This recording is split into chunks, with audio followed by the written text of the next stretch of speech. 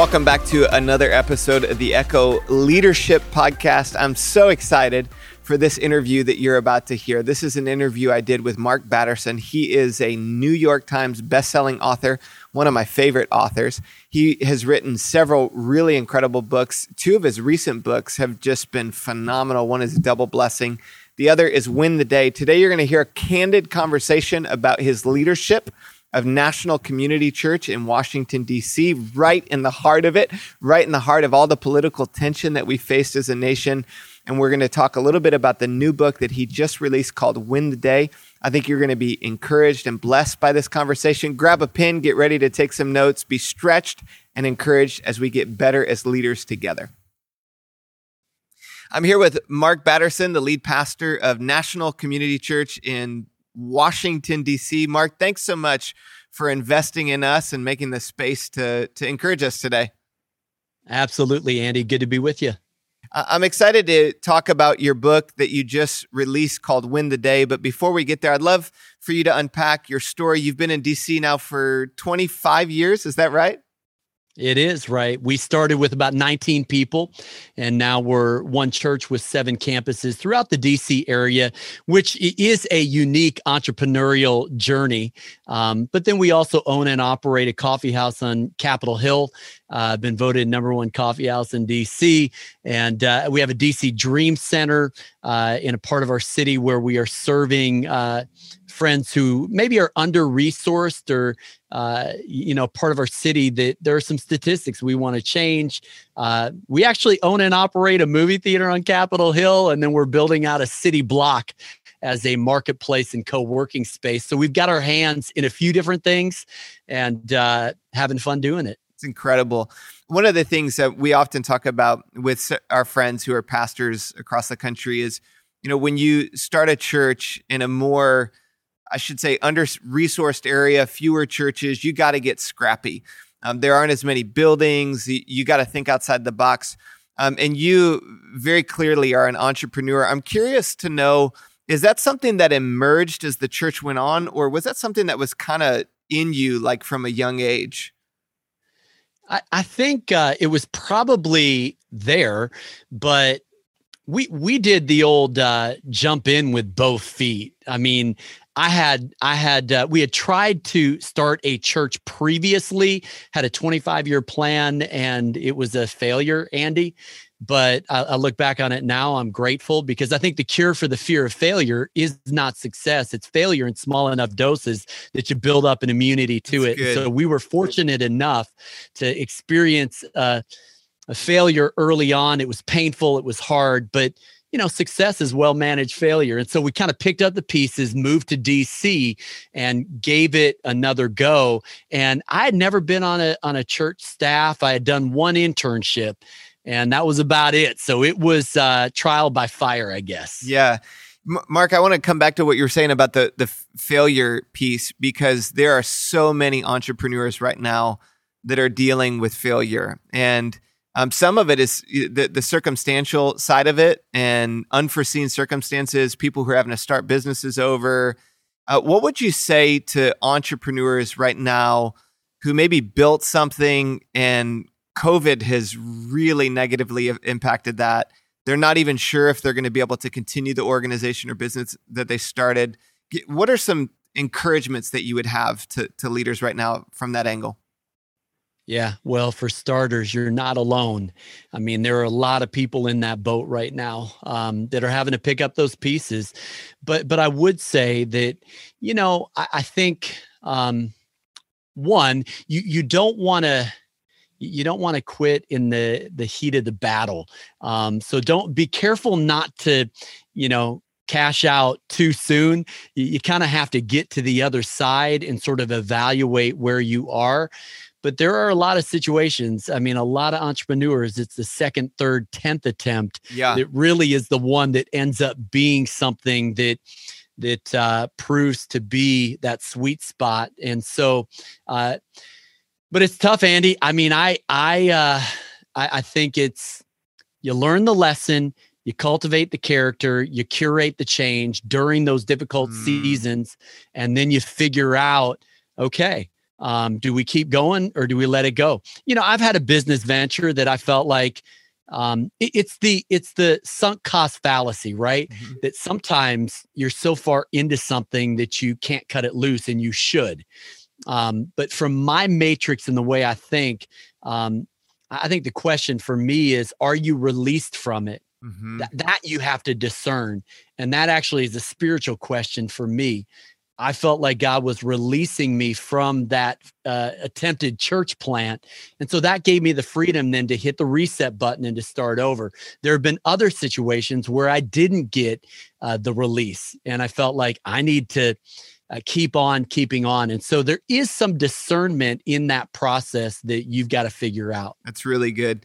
Yeah, I love what you're saying about just the fact that there's a side of it when you're discerning it. Okay, there deep within your soul, for us as pastors especially, we sense that God factor of like, man, God's not released me from this.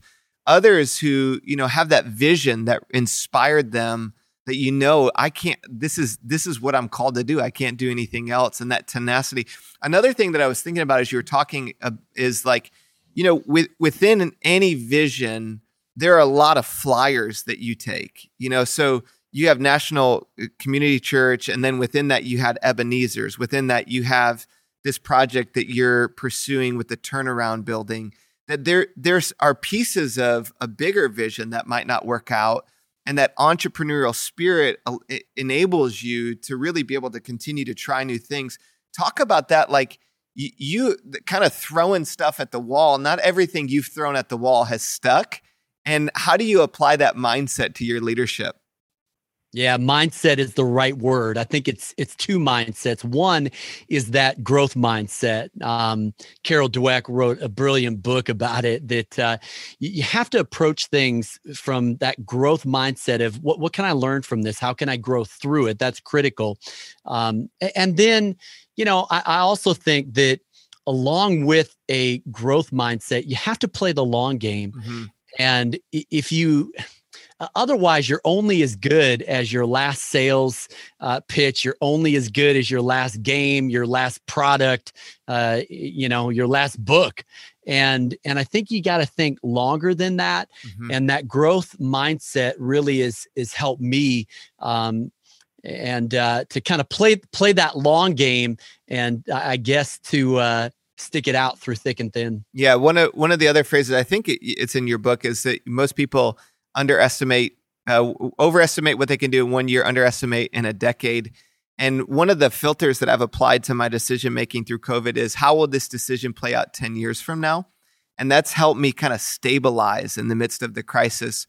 I'd love to kind of flip over to this concept of day-tight compartments. In your book, you unpack that whole idea that we can live our lives in day-tight compartments. Talk about the origination of that concept and where you discovered that. Unpack a little bit more.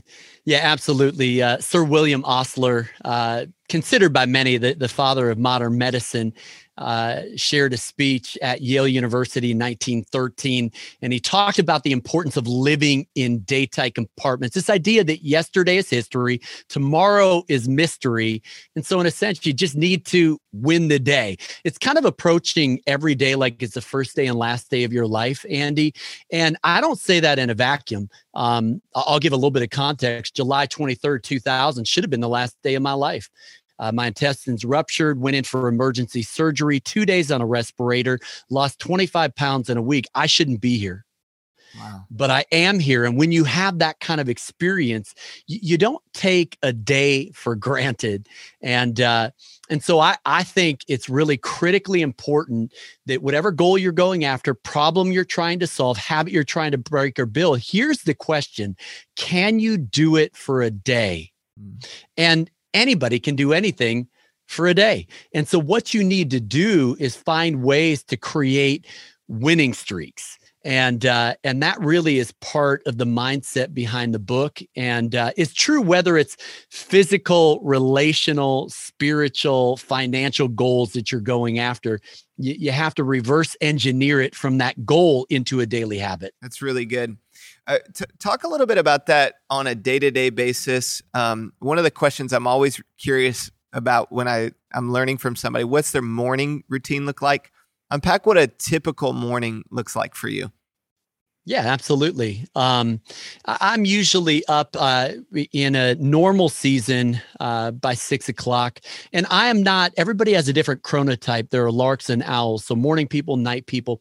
I'm by discipline. I've become a morning person because it was the only way I could write books and still pastor a church. So I kind of wear these two hats.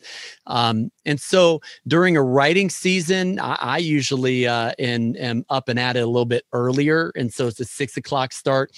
I have a daily Bible reading plan that I habit stack with my coffee drinking. My office is right above our coffee house. So I do a small latte, 2 shots, and Bible reads better with a little bit of caffeine. Let's keep it real. And so I do those two things together. I couple them and it becomes part of my morning rhythm. And then I would say, just kind of make an observation. You have to know the way that you're wired. 90% of my creativity happens before noon. You don't want to read anything I write after noon unless, and here's the key, unless I get a short little nap in. A NASA study found that a 26-minute nap increases productivity 34%. And so it's not part of my morning routine, but I get up early, I write, I have energy, creativity. Then a nap gives me 2 windows of creativity, 2 windows of productivity. And so I've learned to kind of revolve my life in a way that kind of takes that into account and take advantage of it. And by the way, if that doesn't work, it's amazing what hydrating yourself, almost all of us are dehydrated most of the time. And so you drink a lot of water and it can help refuel your brain, believe it or not. Or I get down and do push-ups, or I go out and run. And really, I've got to get some physical energy just to kind of reset my body a little bit. When you're in the writing season, are you exclusively writing in terms of your day-to-day routine, or are you chunking that out, integrating it into the rest of what you do? I still have my Tuesday meeting day, and that's where our staff meets. I'll do our weekend planning meetings. I'll fill it in with any kind of meetings that I need. And so I'm in meeting mode on Tuesdays.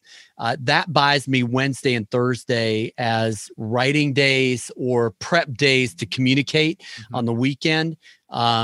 And then Friday is another writing day during a writing season. I tap our teaching team a lot more, so I'm doing less teaching so I can do a little bit more writing. And then Monday is my Sabbath. That's my day off. And so I do a little day off, phone off. And that's kind of my weekly rhythm.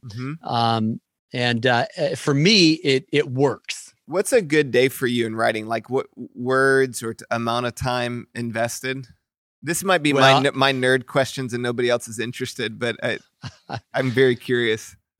Yeah, well, you reverse engineer it. And, my books range from generally 45,000 to 65,000 words. And so you have to get in X number of words per day. And I'll often write for 12 hours, minus that little nap in the middle of the day. That's crazy. So you can do 12 hours of writing in one day?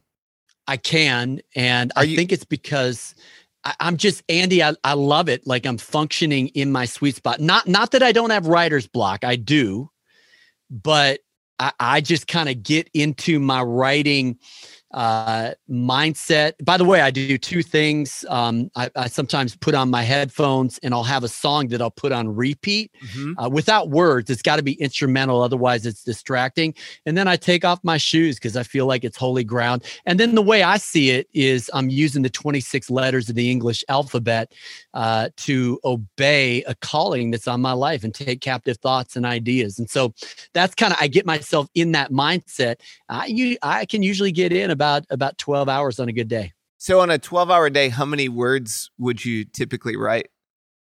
A good day. On a good day? Yeah. I could knock out 5,000 words on a good day. But I will say this: good writing is bad writing, well edited. And so what has to happen, Andy, is I'll write a chapter, and it'll usually take a few days for me to formulate it. Then I need to let it sit for 2 weeks and come back to it I need to forget what I wrote. Mm-hmm. Come back to it with fresh eyes. I call it the writing forest. You when you start writing a book, you walk into the writing forest, and you walk so far that eventually you get lost. You can't find the path back out of the writing forest. And so you've got to somehow kind of find your way back out. And so what I've learned to do over the years is I actually write shorter chapters because it's easier for me to get in and get out. And by the way, it is a little bit of a Jedi mind trick for readers too, because when you have shorter chapters, people feel like they're better readers. Wow, I just read another chapter. And so it kind of works out both ways. Yeah, it does. Well, and it also makes it, you get through the books a lot faster. Like every one of your books, less than a week for me. Unless I'm on an airplane, I'll read it.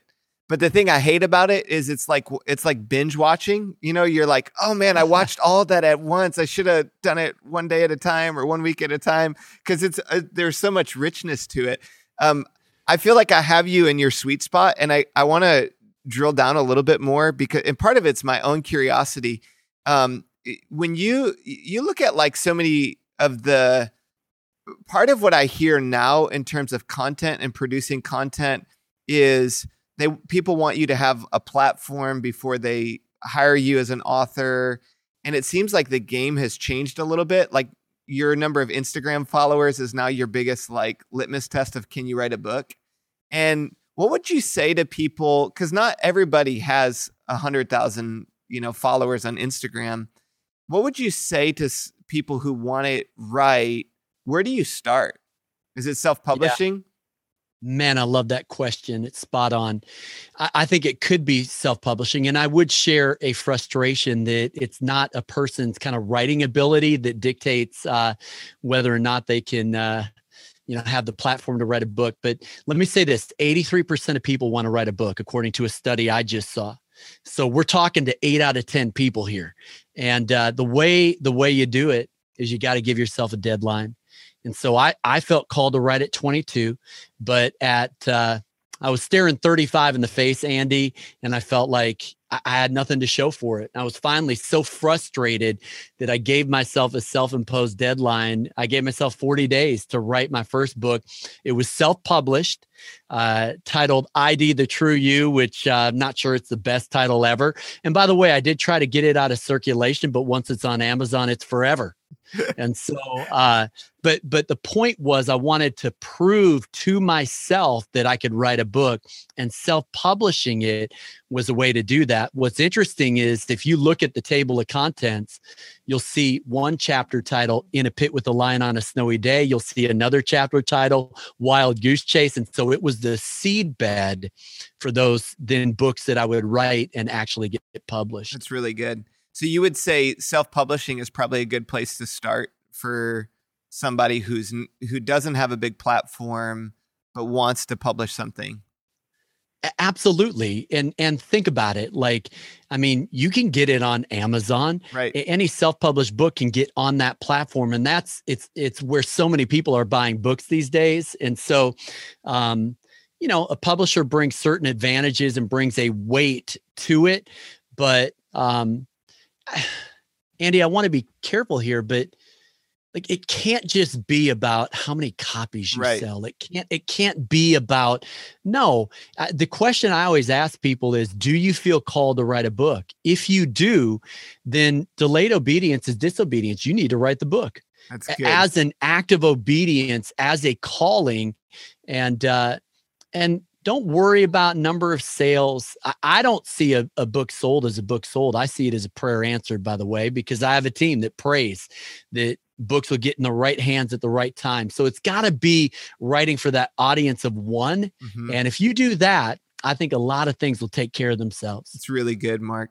I said this when we were with our leaders, but I also want to say on this podcast, you are one of my favorite contemporary authors. Actually, I have 2 Mark authors that I love. Have you ever read Mark Buchanan, any of his stuff?